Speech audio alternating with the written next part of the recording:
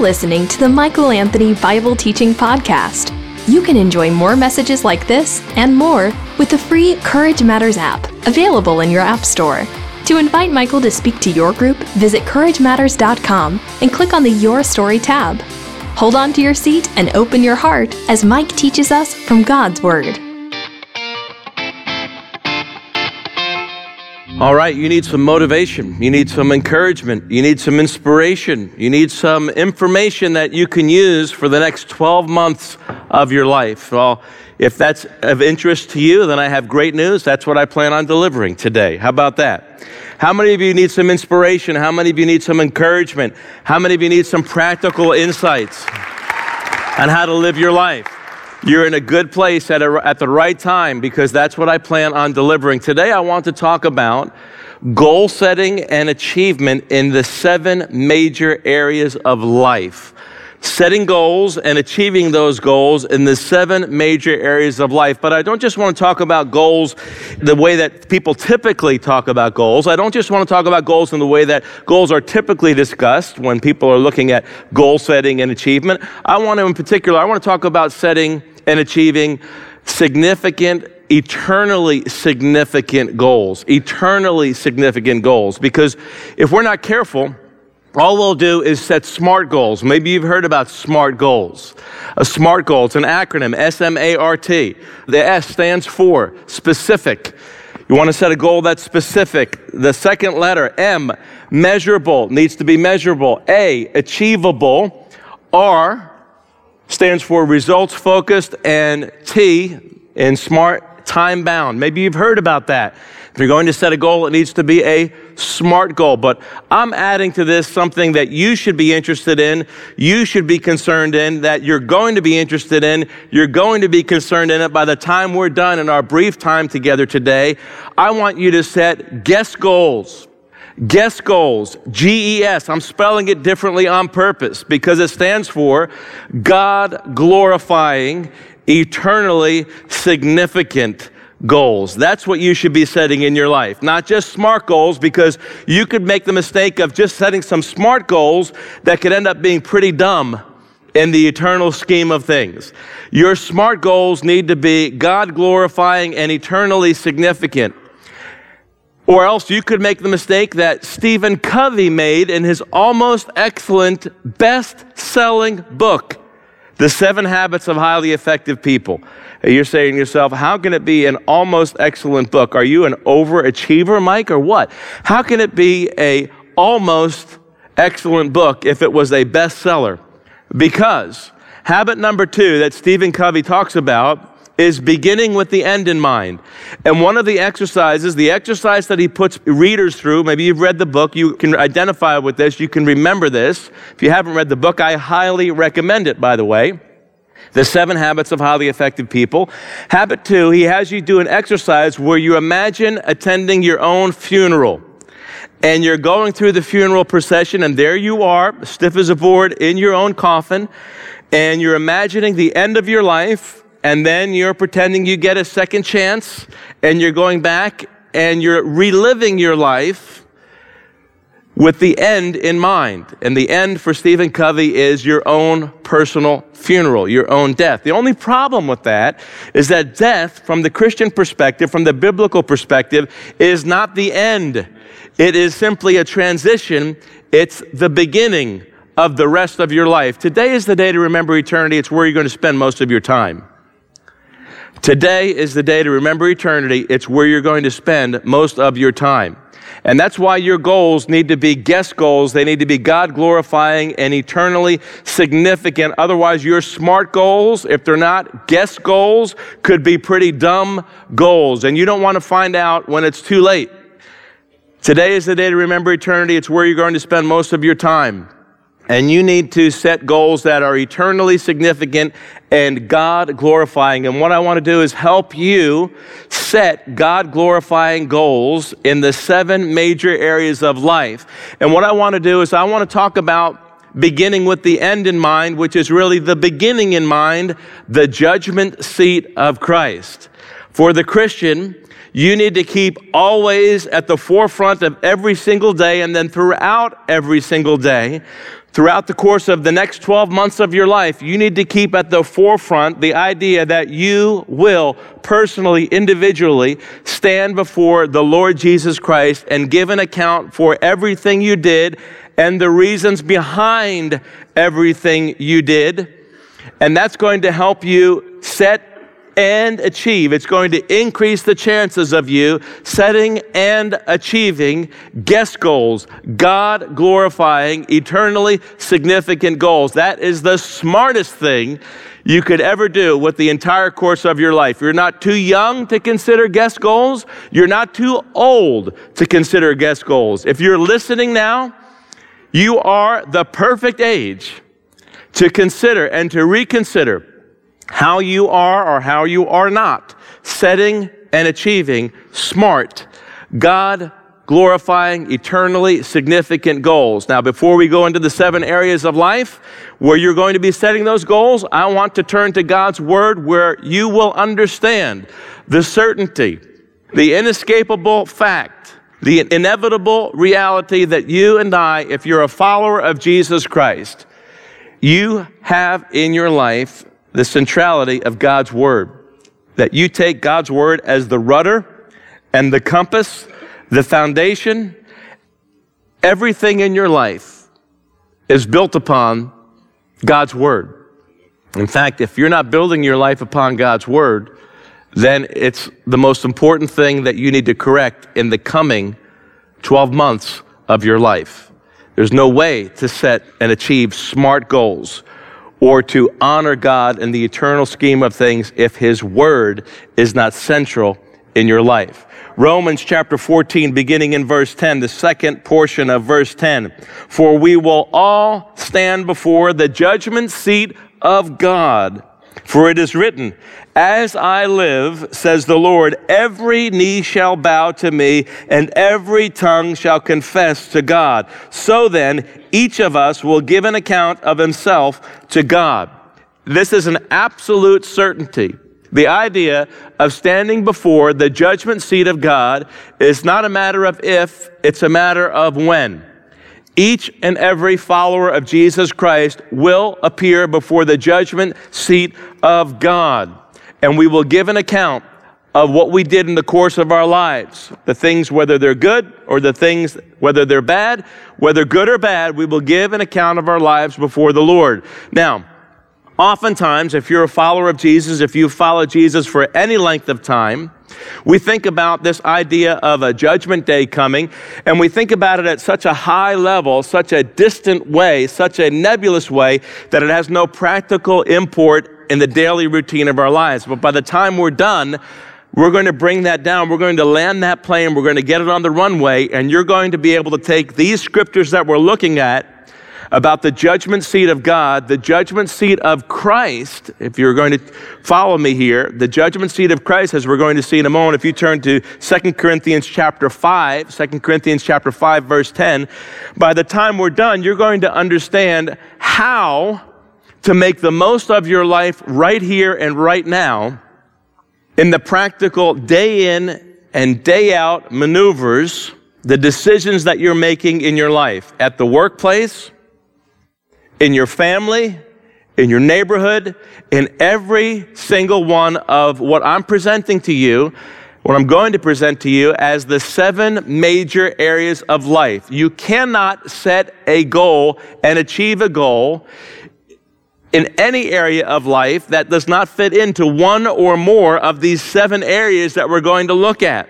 So what I'm helping you do, what I'm going to help you do, is to look at the idea of your personally appearing before the judgment seat of Christ, and I'm going to help you break it down into each of the 7 areas of your life so that it's no longer a nebulous thing, that you can then, with confidence and humility and excitement and enthusiasm, begin to set and achieve God-glorifying, eternally significant goals in each of the 7 areas. Look with me at 2 Corinthians chapter 5, verse 10. Paul the apostle clarifies what we just looked at in Romans chapter 14. For we must all appear before the judgment seat of Christ. Now, this is a great teaching, once again, about the deity of Jesus Christ. Because in Romans chapter 14, Paul refers to it as the judgment seat of God. But here he's referring to it as the judgment seat of Christ. Now, if Christ was not God, if he was not equal to God, what are we all doing appearing before somebody who's not God and giving an account of ourselves?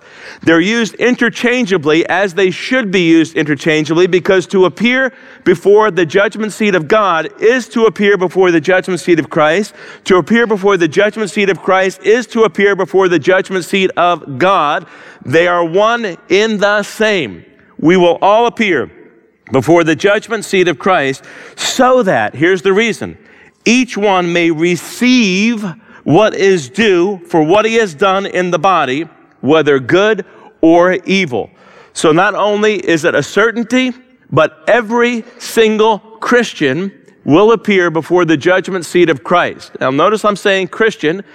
If you were to look at the book of Revelation in chapter 20, there's another judgment that is for non-Christians, for unbelievers. It is called the Great White Throne Judgment, the Great White Throne Judgment. And if anybody's name is not found written in the Lamb's Book of Life, they go into an eternity being separated forever and ever from the presence and the goodness of Almighty God. You can look at it this way. Those who live this life wanting to have nothing to do with God will get their wish granted eternally at the Great White Throne Judgment. If you don't want to have anything to do with Jesus Christ or with God, one day you will get, eternally speaking, what you have longed for. But nobody would long to be eternally separated from God.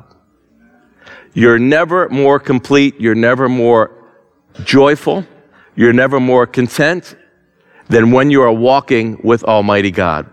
Nobody who has ever resisted God has ever come out a winner. And nobody who resists God will ever come out a winner. Conversely, nobody who surrenders to God will ever live to regret it. So the Great White Throne Judgment is reserved for unbelievers, those who reject Jesus. That's their judgment. So then we ask this question, well, if there's a judgment for the believer, which most believers need to think about a lot more than we typically do, what's the nature of that judgment? What's the nature of what Paul is referring to here in 2 Corinthians chapter 5, that we will receive what is due to us, whether good or bad? There's a reception involved. We will receive something or some things. Well, look with me at 1 Corinthians in chapter 3, because once again, we see that the Bible is the best commentary on itself. A steady diet in God's Word will lead you to accurately, correctly interpret God's Word. And here what we're doing, whether it's Romans chapter 14 or 2 Corinthians chapter 5 or 1 Corinthians chapter 3 or 1 Corinthians chapter 4, we are looking at what the Bible says in regard to the judgment seat of Christ, the judgment that every single believer will face. Unbelievers will not face this because they're judged once and for all, and they face an eternal separation from Almighty God. Not true in the case of the believer. Most of us need to think a lot more and adjust our lives a lot more to the reality of the judgment seat of Christ, spoken of here in 1 Corinthians chapter 3, beginning in verse 10. Again, Paul, the apostle, presenting to us the theology behind the judgment seat of Christ. 1 Corinthians chapter 3, verse 10, according to the grace of God given to me, like a skilled master builder, I laid a foundation, and someone else is building upon it. Let each one take care how he builds upon it. For no one can lay a foundation other than that which is laid, which is Jesus Christ. Now, if anyone builds on the foundation with gold, silver, precious stones, wood, hay, straw, each one's work will become manifest. It will be laid bare. It will be evident and obvious. For the day will disclose it, because it will be revealed by fire, and the fire will test what sort of work each one has done. The judgment seat of Christ is an issue about the quality of our works, not the quantity of our works. May I remind you that you are a human being, not a human doing. We need to be reminded of that in the United States of America, where so much of our value intrinsically, we are self-deceived. We think that our value is based on how many things we are achieving, how busy we are. We value as a culture multitasking. But you know what? They're doing studies and they're realizing that multitasking isn't all it was cracked up to be. You need to be a single tasker. You need to focus on what's at hand when it's at hand. Interacting with people in real time instead of, as we've seen other people, we never do this, do we? At restaurants and in coffee shops, two people sitting across from each other and gazing attentively into their smartphone. Looking at the blue screen. I saw it the other day. We had the audacity, I don't know if audacity is the right word, stupidity, to go to Hershey Park on Friday. In sub-freezing temperatures. And we were going in and out of these food places, to get warm, because we'd go on a ride and then we'd start freezing to death, getting frostbitten. Who goes in December to ride on roller coasters? Thankfully, the roller coasters were closed. My son was so upset that the roller coasters were closed. Well, think about it. Think about the wind chill factor here. Son, they don't want to have a lawsuit by having to take you to the hospital to reattach your nose and your fingers. And, so we would go into the food areas to warm up.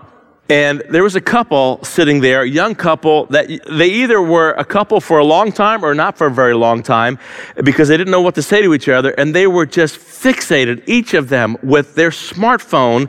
Each had their own smartphone as they were sitting across the table from each other, just gazing and just surfing, scrolling. It's so easy to immerse ourselves in a virtual world and to miss the real world that's happening all around us.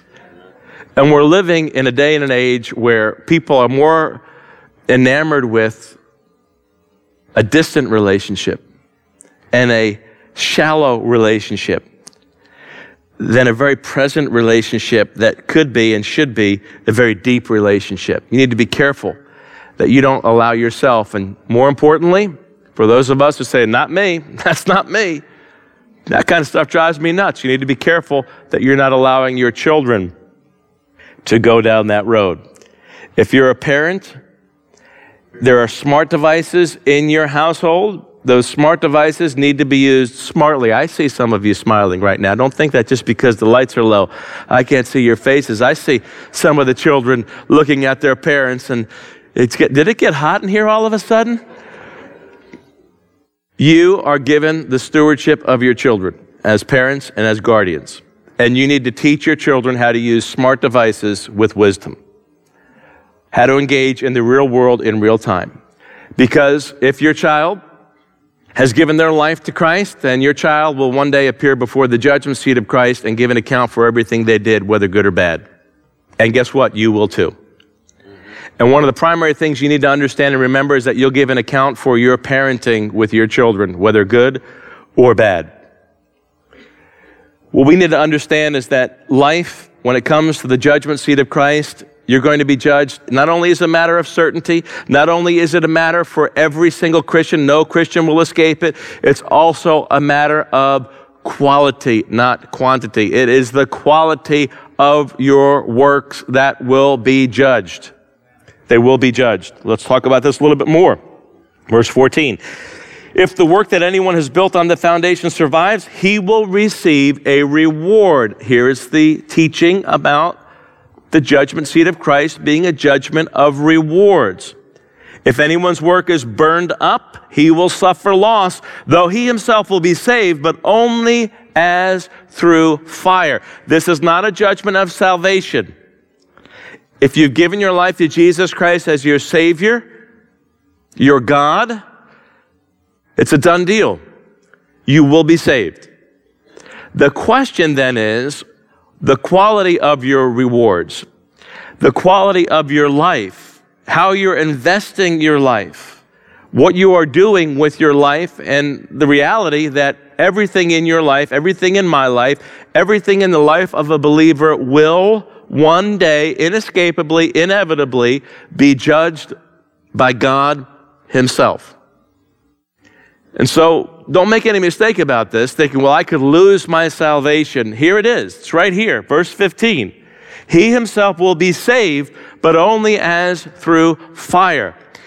You need to be very careful in the stewardship of your own life. Your life is something that you are stewarding. I don't know if you've ever thought about it that way, but you are stewarding your own life for better or for worse or somewhere in between. You need to think about the reality that you could get into heaven, but not get there. Think about this. Not get there with the kind of rewards you would otherwise receive, you would otherwise experience, for nothing other than poor stewardship of your life. Conversely, if you are a good steward of your life, and by the way, you're only going to get one this side of eternity, and what you experience in eternity will be influenced by what you do with your life this side of eternity, you have a say. God has given you a say in the kind of rewards and the amount of rewards you will receive or will not receive at the judgment seat of Christ. You do have a say in that.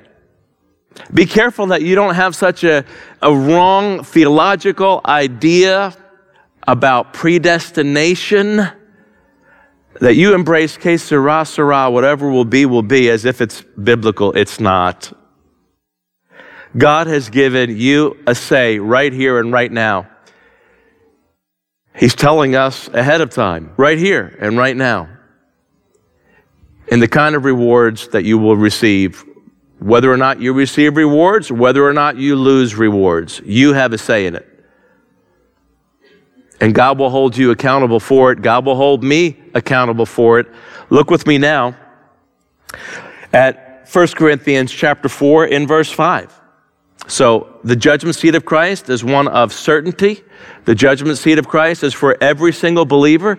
The judgment seat of Christ has to do with the quality of your work, not just the quantity of your work. Don't let yourself be deceived into thinking because you're busy that means it's significant. It may or may not be. One of the most significant things you might need to do in the coming 12 months is to reduce what you're doing, to do less things and to do them better. And if you need motivation, hopefully you've gotten some of that right now when it comes to God-glorifying, eternally significant goals. But here in 1 Corinthians chapter 4, verse 5, therefore do not pronounce judgment before the time, before the Lord comes, who will bring to light the things now hidden in darkness and will disclose the purposes of the heart. Have you ever stopped to think? If you haven't, you're going to do it right now. We're all going to do it. That it's not just the quantity, not just the quality of your works. It's not just the quality of your works. It's also the motives behind what you do that God will judge.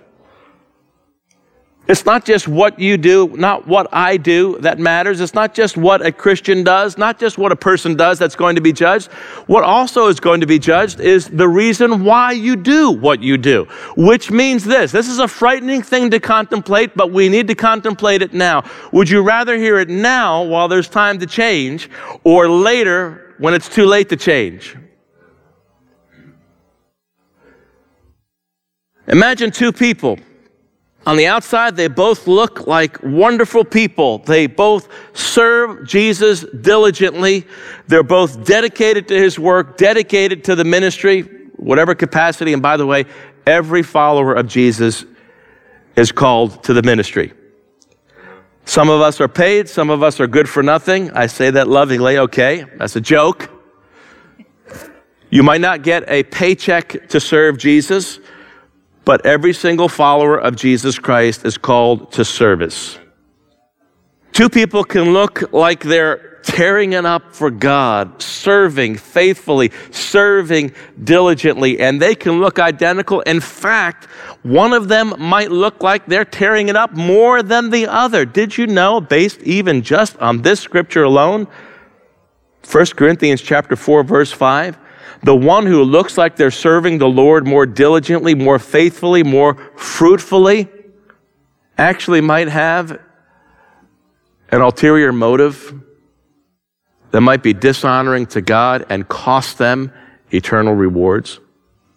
Have you stopped to think as deeply as you probably need to think about it? I know I think about it often and probably need to think about it much more often.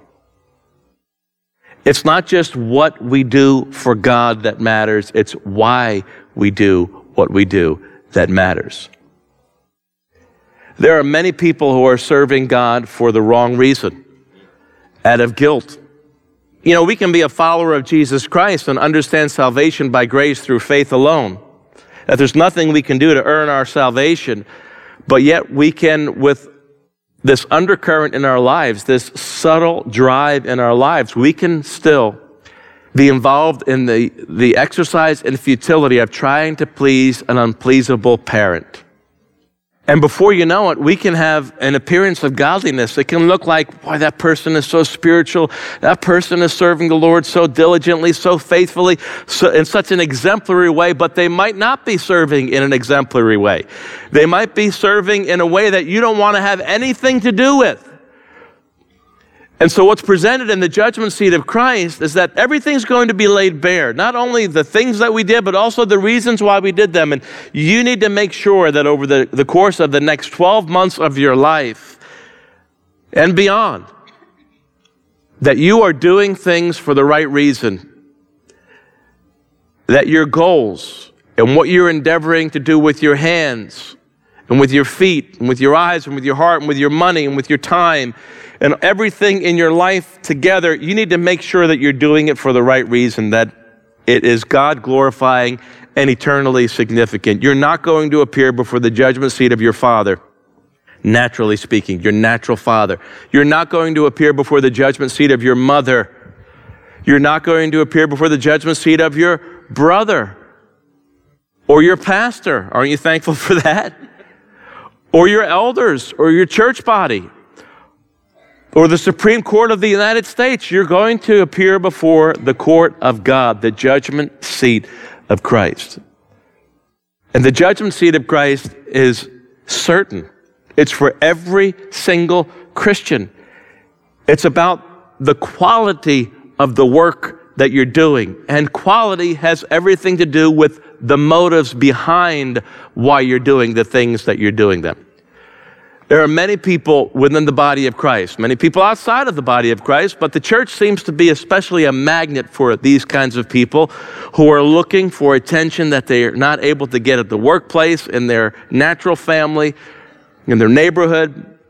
And so they'll come to a church and they'll seek for attention in some other way. They'll seek recognition and they'll get busy serving really themselves. But all along, it looks like they're serving Jesus. See, if you're serving God, I'm using that in quotations, if your service to quote unquote God has an ulterior motive that you're driven for the recognition of people, one day that's going to be found out for what it is.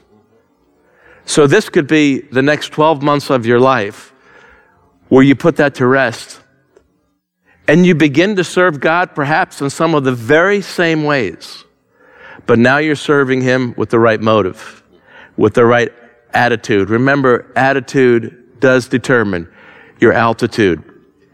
It does have everything to do with what's going to happen when you appear before Jesus, when you appear before God at the judgment seat of Christ. The judgment seat of Christ is certain. Every Christian will face it. The judgment seat of Christ has to do with the quality of what you're doing in the course of this life. And quality is determined by your motives, by my motives. God does care about, God does see what human beings are not able to see. The secret motives and the innermost recesses of who you are. The things that no mere mortal can see. God sees why you do what you're doing. He sees everything. And so you have a say right here and right now on what you're going to do with what you've just heard about the judgment seat of Christ. You have the opportunity to adjust your life. And in our final remaining moments, I want to talk about now the 7 main areas of life to give you an idea now of how you land this plane. What do we do now with this idea that was once nebulous, that was something that I really couldn't wrap my head around? Now, in light of the judgment seat of Christ, what can I do to make sure that I'm setting and achieving God-glorifying, eternally significant goals so that when I stand before the judgment seat of Christ, I will receive rewards that honor Jesus. I won't experience the loss of rewards. Now, if you're like me, you can look back at the course of your life and you can say, my goodness, I wish I would have known about this much sooner. It's not something we talk about in the body of Christ the way we should. It's not something that we think about as believers as often as we should. I don't know about you, but there are many things I've done in my life that I know have cost me eternal rewards. Can anybody identify with that, or am I the only one who wants to be honest? Here's the issue. Put behind you what's behind you. Forget what's behind you and press on ahead from this moment forward. And make sure that whatever you do from this moment forward is God glorifying and eternally significant. You can't change the past, but you can make a decision in the present that will affect the rest of your future. And that's what God is asking you to do. The first major area of life, your career goals, your calling. What has God called you to do? You know, life is too short to pursue anything less than your passion. Life is too short to pursue anything less than your passion. You should get paid to be passionate about what God has put in your heart. And if you're not getting paid serving God with your passion, stop being good for nothing. Get focused on your passion. If you don't know what your passion is, then make it your number one goal this year for the next 12 months to discover what you're passionate about and set your hand to the plow. Don't look over your shoulder to look who's following or applauding you, and get busy with your passion. You might say to yourself, well, my career's over. I'm retired now. Well, you can still be passionate. Now you get the opportunity to be good for nothing. Now you get the opportunity to be passionate about what God's calling you into in this next season of your life and to put your hand to that plow. Not to look over your shoulder to see who's applauding you or to see who's standing up and cheering you on.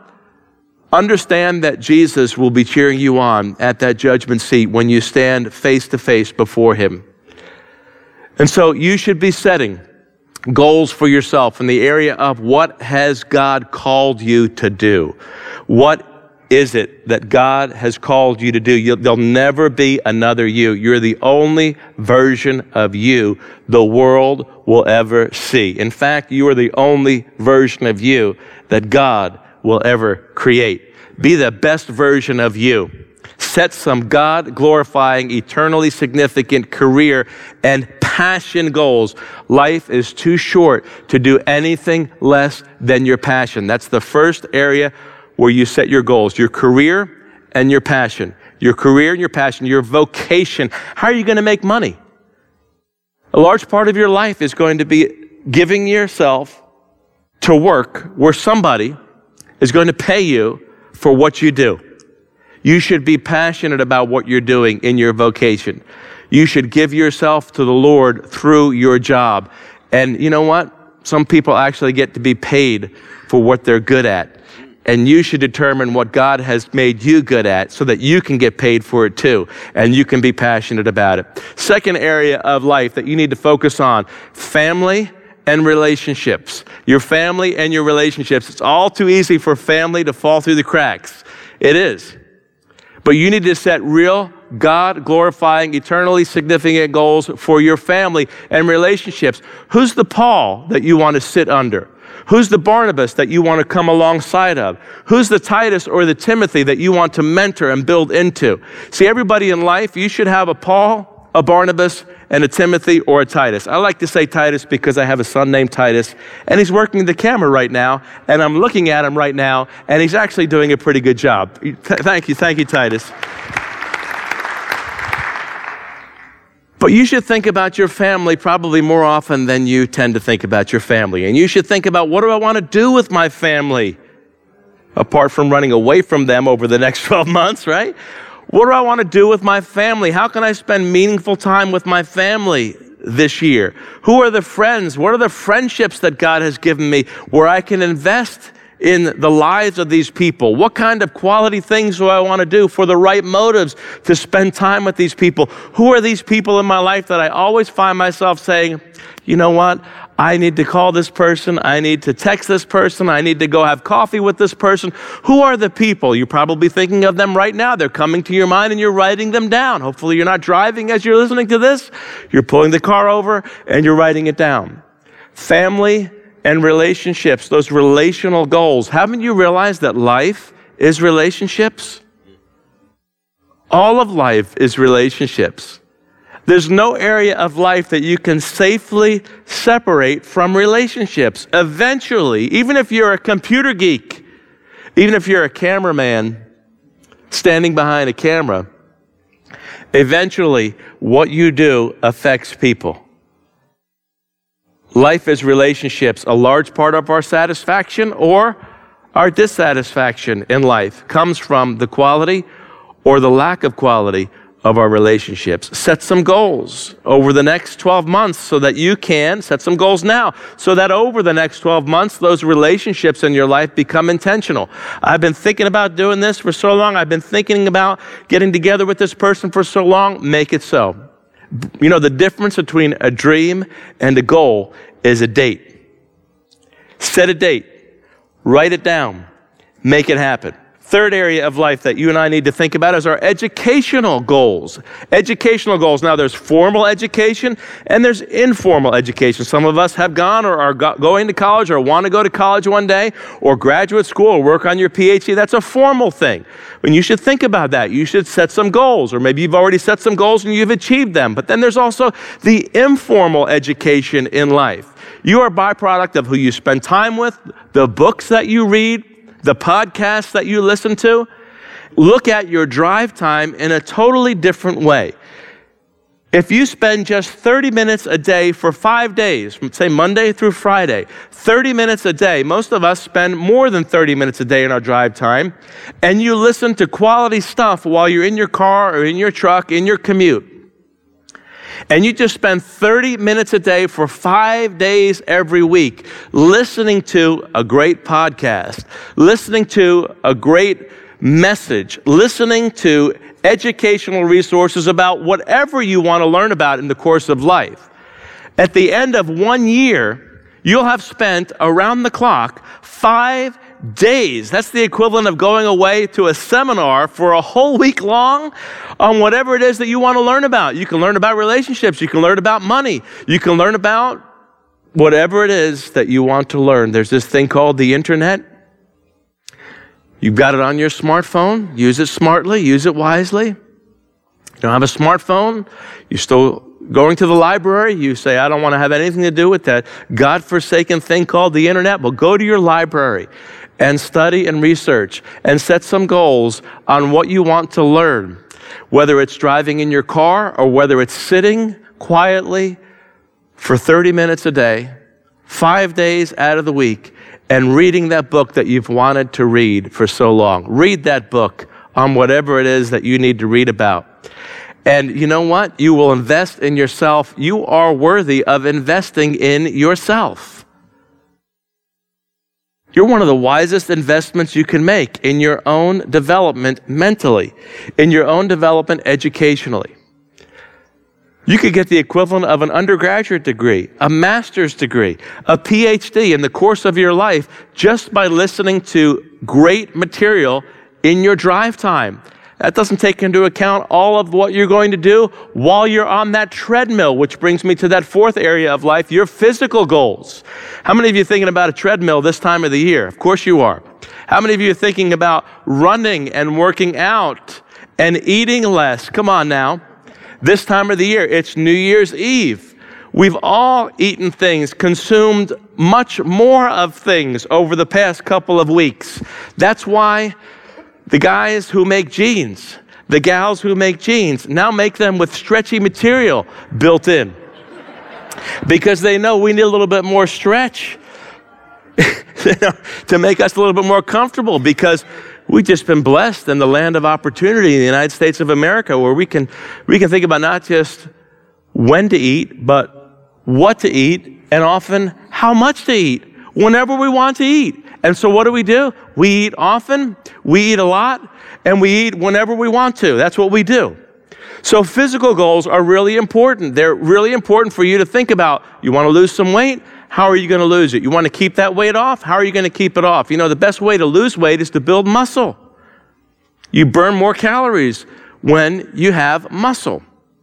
You know, when you have this visceral fat around you, that tire tube around you, and you're seeing it like I have seen it grow over the past couple of weeks, you're seeing it grow around your waistline, that's only the tip of the iceberg. Inside your body, your organs are now covered with more fat as well. And when your organs are covered with more fat, your heart has to pump harder. You increase the chances of getting diabetes and all kinds of health problems. You might say to yourself, forget that. I'm giving up on my health. We're all going to die anyway. We're all going to die somehow. That's right. But if you neglect your health, and I'm speaking as a cancer survivor who used to burn the candle at both ends, all right? Had to learn the hard way. I suspect that my cancer was probably self-induced. Am I right about that? I don't know. But I can theorize about it. I used to burn that candle at both ends. You need to think about this. You need to replace this idea, this philosophy, well, we're all going to die somehow, we're all going to die eventually. Yeah, but you might have a say in how you're going to die, when you're going to die, and why you're going to die. And you might not just die suddenly. You might come up with some kind of a physical illness that could have been completely avoidable if only you ate better and you exercised. And you have a say in that. I say this respectfully. There are people who come up to us as pastors. It happens in every church. And they're asking for a Hail Mary. They've neglected their body for decades.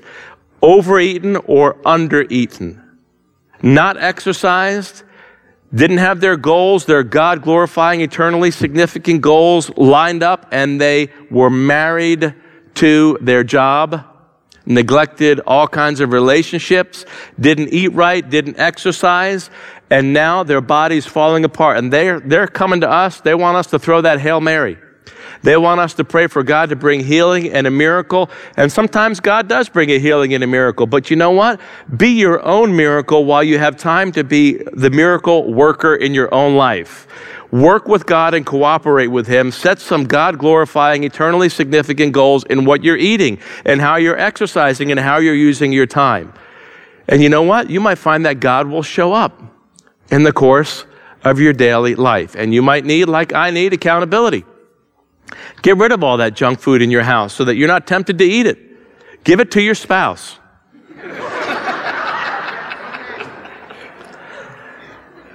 If you do that, I'll see you in my office this week for some other kinds of counseling, okay?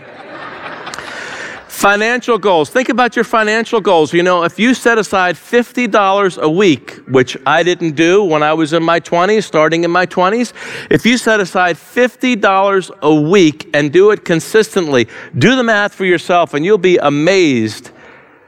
At over 45 years, you will be a millionaire. In 45 years, with 8% interest, which is realistic. 8% interest is a realistic figure. In 45 years, you'll be a millionaire when the interest is compounded. It's amazing.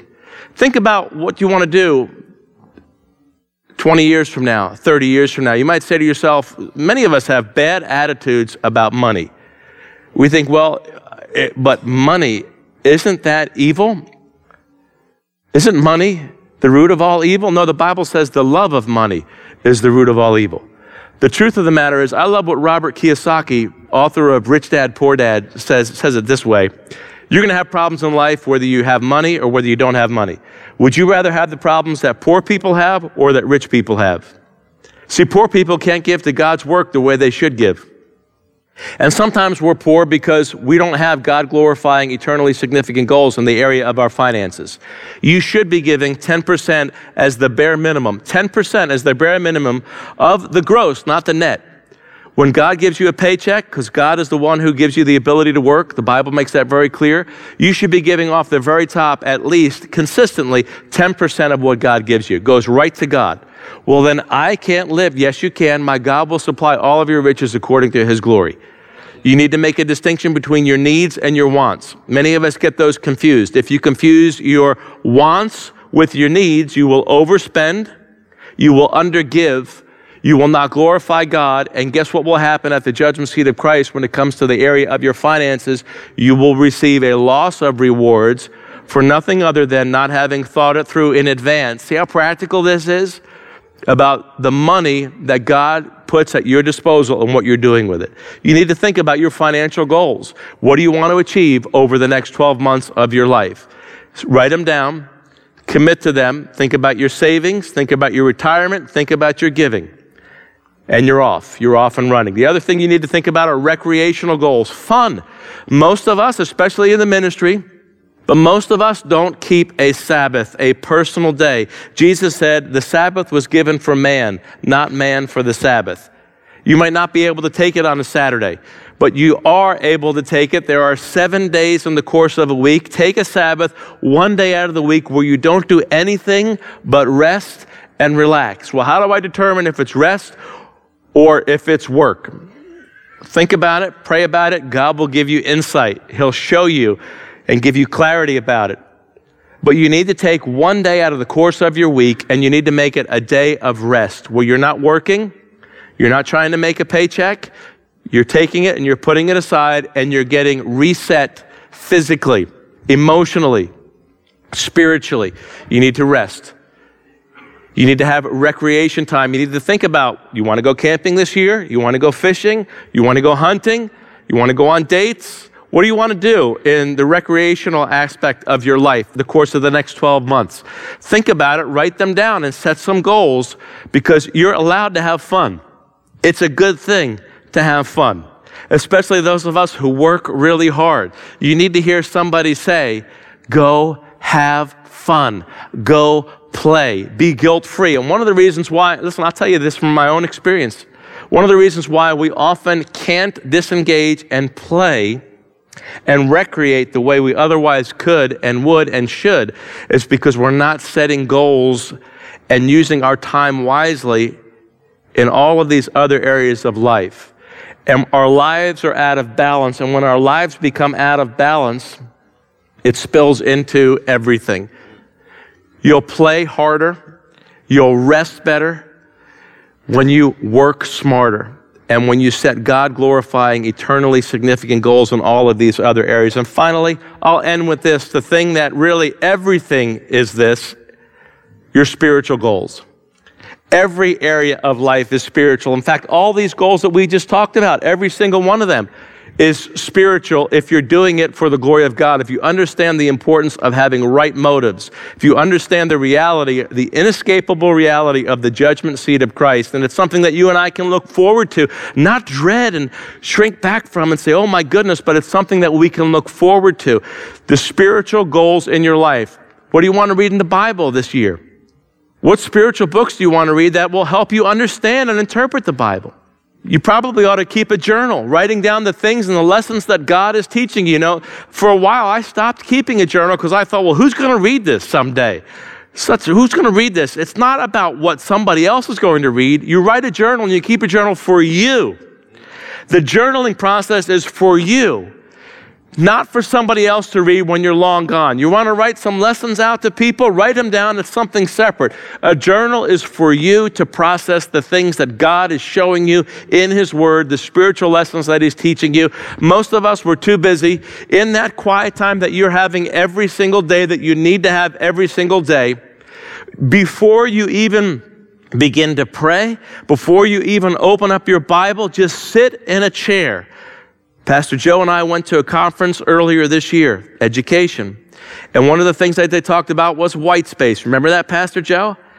And we said, man, what a great idea. We hadn't even thought about that. And I bet you're doing it. I'm doing it. You sit in a chair and you just contemplate your life. And you think about that day. All I've got is today. I don't have a promise of tomorrow. And you think about the reality, I'm putting my own bent on it, my own twist on it, of the judgment seat of Christ. That each day is significant. Today is going to take its place as a tile in the mosaic of your entire life. And you just sit quietly and you think about your life, you think about your relationships, you think about your finances, you think about your physical health, you think about your career, you think about your passion, you think about your fun time, your recreational time, you think about those things and you submit them to God. And then you begin to pray and you begin to say, Lord, help me to be about your business with the right motives. And I can guarantee that if you do that, if you look at your life in each of these 7 areas, the judgment seat of Christ, instead of it being some distant, nebulous, far-off thing that you can't really wrap your head around, you begin to understand it in the day in and the day out of life. And I can guarantee that now you have some motivation, some inspiration, and some practical insights that you can begin to apply in your life over the course of the next 12 months. Did I deliver what I promised? Did I give you what I said that we were going to have the course of this year? If you take some time this week to listen again to the podcast and let what you heard go even deeper down into what you heard right now, this year can be one of the best years of your life because you'll be intentional. Remember, the unexamined life, as somebody famous once said, the unexamined life is not worth living. Take some time to examine your life and make adjustments in each of the 7 areas of life. Set God glorifying, eternally significant goals, and your life will be one that you'll be able to look back at one day and say, wow, glory to Almighty God. And you know what? Other people will do it too. You've been listening to the Michael Anthony Bible Teaching Podcast. We'd love to hear how this message impacted you. To share your story, visit CourageMatters.com and click on the Your Story tab. If you enjoyed this message, you'll love Michael Anthony's Courage Matters podcast, where he focuses on leadership, relationships, and world events. To learn more, visit CourageMatters.com. In the meantime, keep looking up. There's no place else worth looking.